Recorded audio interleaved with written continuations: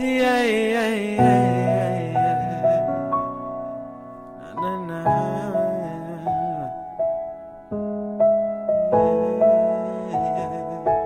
Yeah. ¿Por qué no me hablas? ¿Por qué no me escuchas? Tu presencia está lejos de mí. Tu espíritu quiero sentir. ¿Por qué no me hablas? ¿Por qué no me escuchas? Tu presencia está lejos de mí. Tu espíritu quiero sentir. Cuando clamo no contestas. Afligida mi alma y cuesta entender que tengo que esperar. A tu tiempo vas a contestar. Cuando clamo no contestas. Afligida mi alma y cuesta entender que tengo que esperar. A tu tiempo vas a contestar. Mientras tanto digo santo, santo, santo, santo, santo eres Dios, santo mi Salvador.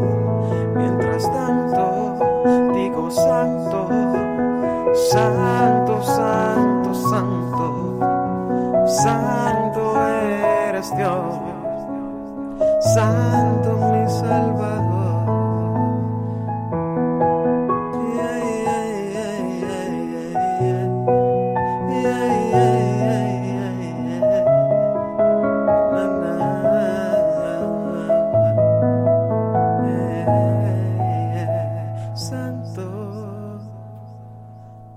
Mientras tanto, digo santo, santo, santo, santo, santo eres Dios, santo mi Salvador.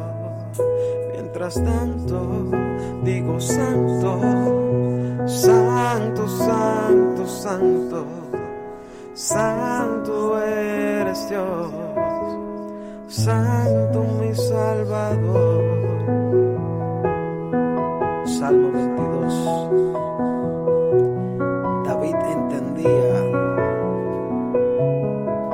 que en ese momento la presencia de Dios estaba cerca de él. Y dijo: Dios mío, ¿por qué me has desamparado? Pero también dijo: yo reconozco que cuando mis padres pedían, tú les contestabas. Y Dios te dice: si lo hice una vez, lo volveré a hacer.